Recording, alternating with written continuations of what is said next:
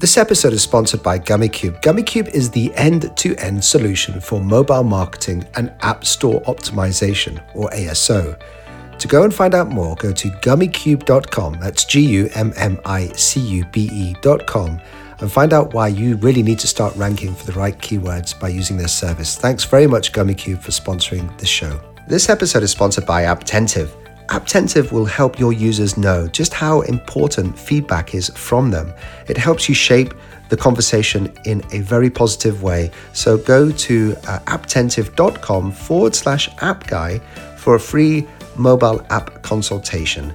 That's apptentive.com/appguy. And thank you so much to Apptentive for supporting this episode. Hi, my name is Yossi Taguri. I'm the co-founder and CTO of Yallo, and I listen to the App Guy podcast. The App Guy podcast. Straight from your host, Paul, the App Guy.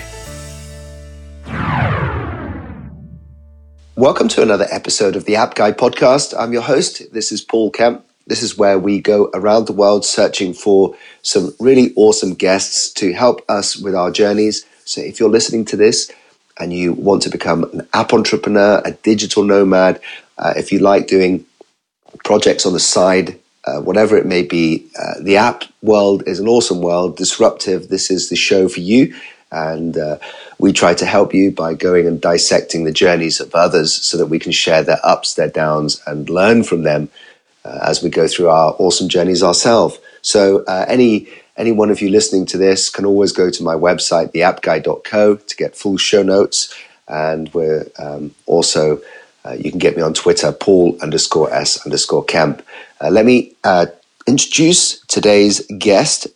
He is really eager to talk to us because he's managed to get up at 5:30 in the morning to have this chat. And he is Justin Yuille. He is the co-developer and co-creator of 4-Year Trip, which we're going to find out about, 4-Year Trip. So Justin, welcome to the App Guy podcast. Thanks for having me. Yeah, thanks for coming on. Tell us about this journey then. In the pre-chat we had, you mentioned that it was about a year and a half, and then you got the team together. Tell us about your journey up to the point of getting the app submitted. Well, yeah, it like most things, it was hatched real informally, just sitting around at work thinking about more effective ways to do things. And so professionally, I work in higher education in the States. Getting into college is a pretty competitive ordeal. And so universities and colleges are always looking for ways to effectively reach out to students, and they want to do the most that they can for as little cost as they can. And traditionally, that just leads to, representatives from colleges flying all over the country and visiting all kinds of high schools and attending events. But as we find, so many students nowadays have smartphones, and so they can begin their college search on their phones. And I was just at a college fair, and I was watching all these kids walking past, and all of them are texting on Instagram. And I said, there needs to be a way for students to quickly get college information right from their smartphone. And that was that. I kicked that idea around with a few friends, and then I started thinking, but what's gonna habituate the behavior? What's gonna make them come back time and time again?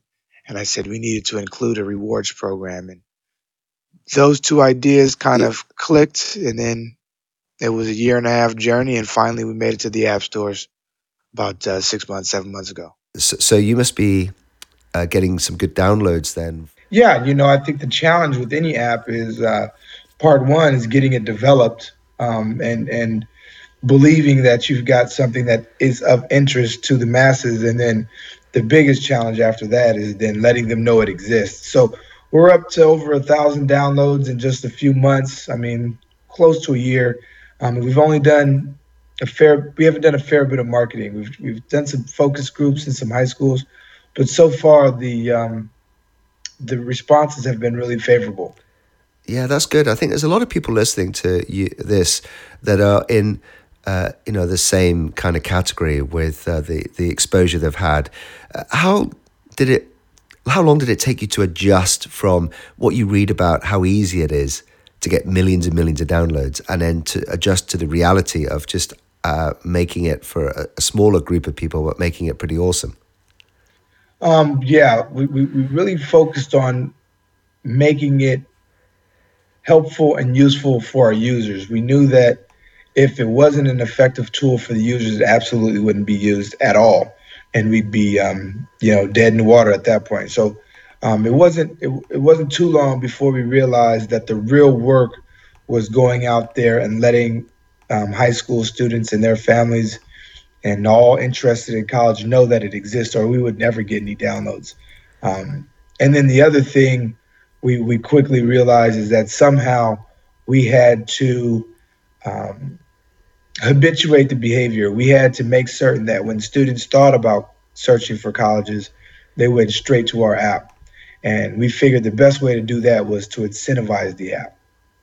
Right. Okay. What does that mean? Incentivize the app? Starbucks has rewards, uh, virtually every company, it seems, has some type of rewards program where if you use it enough, you get something for free.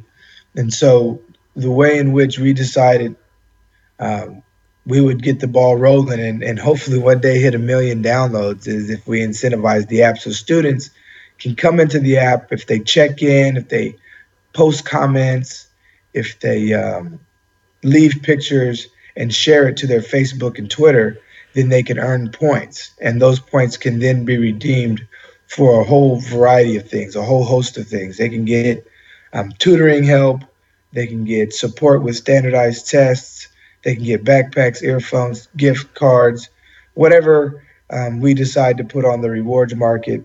Um, they can end up getting as long as they're earning points and checking in.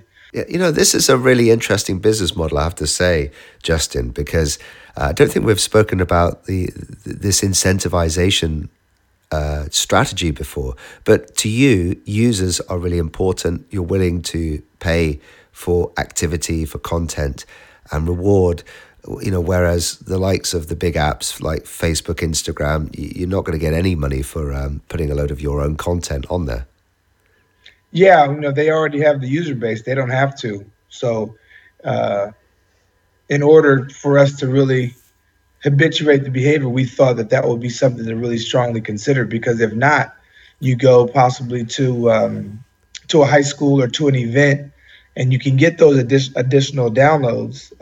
But how long do they stay engaged with the app? Um, and we really wanted it to be something helpful for students. So we didn't necessarily just fill the rewards program up with silly things here and there. Most of them, or a lot of them, are related to academia and provide some real support. And then also, it's a way for us to continue to advertise other products. So if there's a tutoring company or if there's a financial aid coach that wants to place their reward or services on our rewards program, we can help. That helps us monetize the app as well. Let's talk about monetization of the app, because at the moment I'm guessing that you don't have monetization just yet, but the plan is to possibly make money from the app by charging people to put rewards out and to get exposure for their services. Well, there's a couple different levels we're considering. Number one, the app has about 3,000 U.S. colleges and universities downloaded onto it. And so, just like any directory, um, those listings that are most attractive and have all the most information typically are the most interesting. So, we plan on charging colleges and universities to have a detailed listing, which will include pictures and rich media, including video and all kinds of other stuff. And so that's one way, one revenue stream. The other revenue stream is going to be the in-app advertising, obviously. And so we're going to be able to use that as a model. Colleges will be able to send advertisements to geo-targeted students. So if a school in Texas is interested in targeting kids in California, they can use the in-app advertising to do that as well. Yeah, actually, Justin, I mean, one of the other things that I think a lot of people listening to this, they do struggle with getting their idea off the ground from a monetary perspective. Now, tell us about, I mean, is this your full-time gig, or is this like a part-time gig that you're doing until it becomes a full-time? Tell us about that side of it. Yeah, definitely part-time gig. That's why we're able to have this interview so early. I'm getting up a couple hours before I usually would. I'm getting up at five in the morning every morning to work the app. Uh, you're working with a skeleton crew, and so I'm trying to call these schools across the country and market to them, and then go into work, and then come home and respond to emails. But it's kind of working on the model that whatever I do today is going to shape my tomorrow. And so uh, I know it's kind of cliche-ish, but whatever little bit I can accomplish and complete, I'm just hoping that it pays off down the Yeah, line. this is so inspirational, Justin, because a lot of people do have that fear factor of leaving full-time employment to pursue, life as an app entrepreneur. But you're saying that there's no need to, throw it all away. You can get good, I guess, a good amount of work done in the 5 o'clock to whenever you go to work, and then in the evening, and it's just so inspiring to hear you say that. Yeah, you absolutely can. I mean, obviously, it's not as much as you'd like to get done, but I don't think the app world is going anywhere. Number one, I think the other thing is to stay confident in the notion that you don't have to be the only app on the app market that provides this service, or uh, has this game, or that has your particular angle. You just look at search engines; it's Google and a whole host of other search engines. So if you make something quality that the consumer will like, um, you can still make a dent in the app world. And then moreover, uh, when we first hit the iOS and Android platform, you don't have 10,000, 100,000 users. But once you do, once it demands your full time attention and it's paying the bills, then I would say absolutely, I can't wait to be able to just work from my app from home. Yeah, it almost like as you're doing this, it is that escapism, that possibility that this could happen, which you stand more chance of something big happening and then quitting to the security net of it already making money than perhaps what I did and what many others do, which is you just get really bored with work, you quit and think, right, I'm going to build an app and become a millionaire, and then it doesn't quite work out, and it's at least you've had that initial time in building the network and the downloads.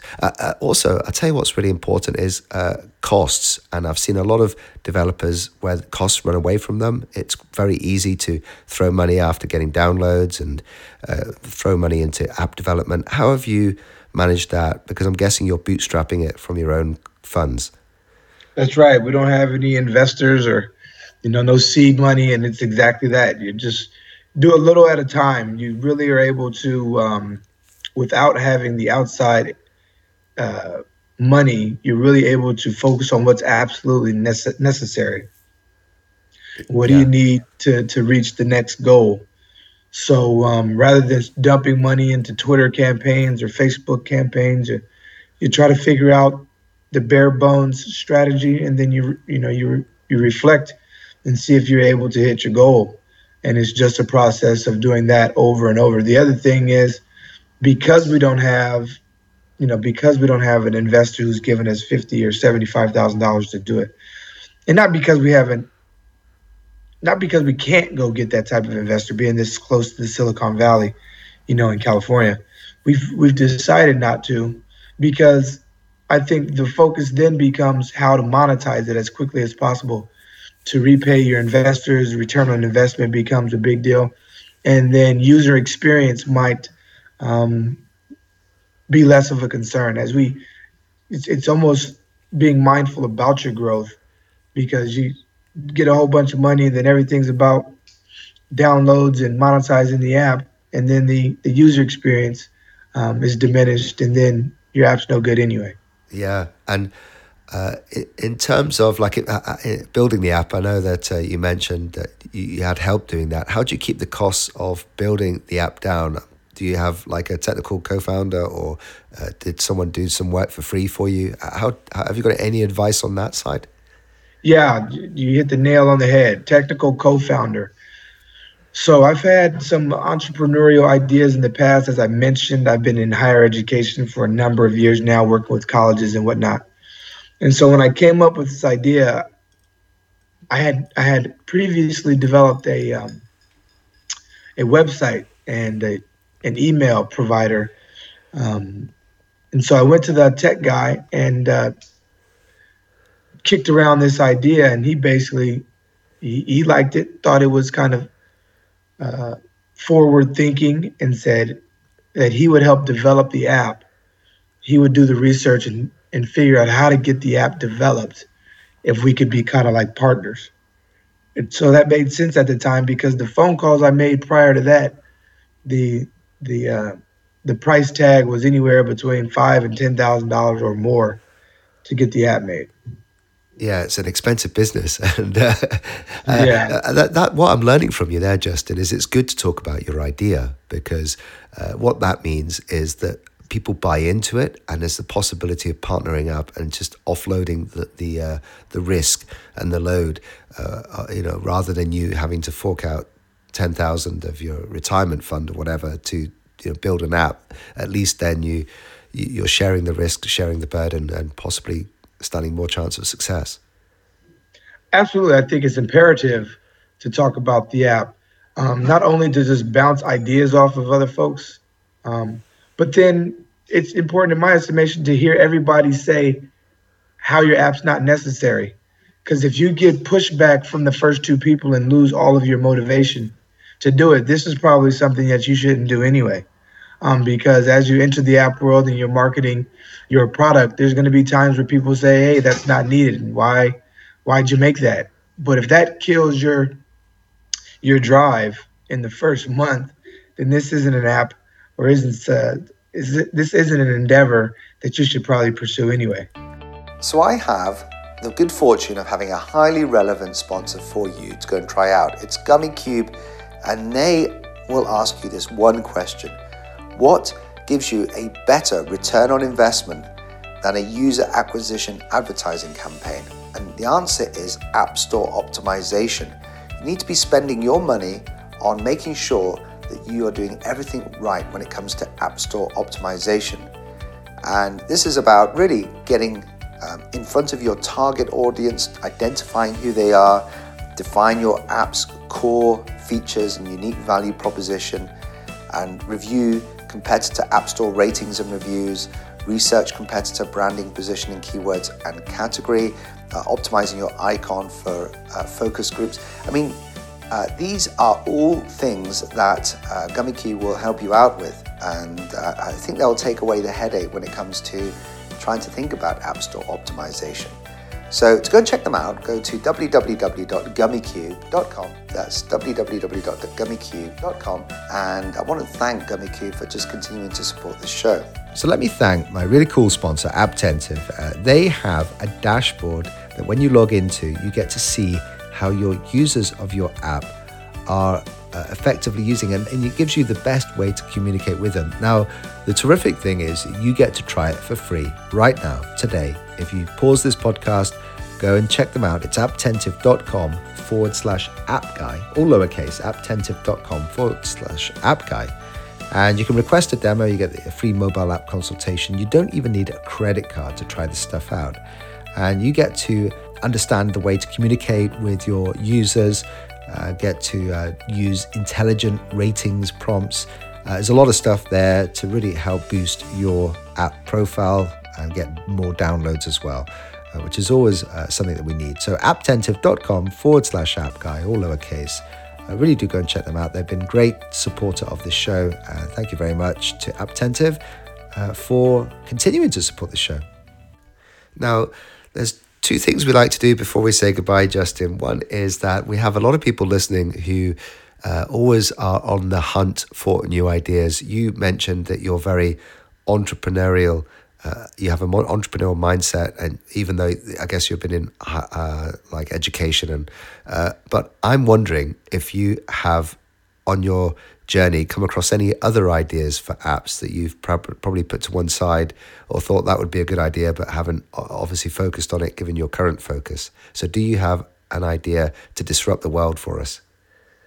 Yeah, I've got a couple, but a lot of mine are education related. But one's kind of fun.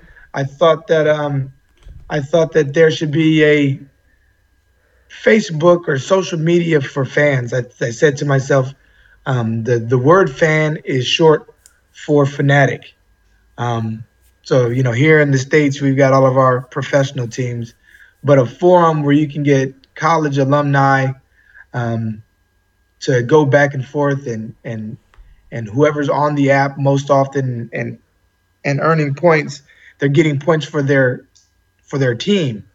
And somehow those teams, so for instance, if you're an alumni of USC, University of Southern California, and if you badmouth UCLA, then you get points for your team. Oh, And yeah. then You're for a gamifying the time whole of period, the social media thing there. yeah, and it's time sensitive.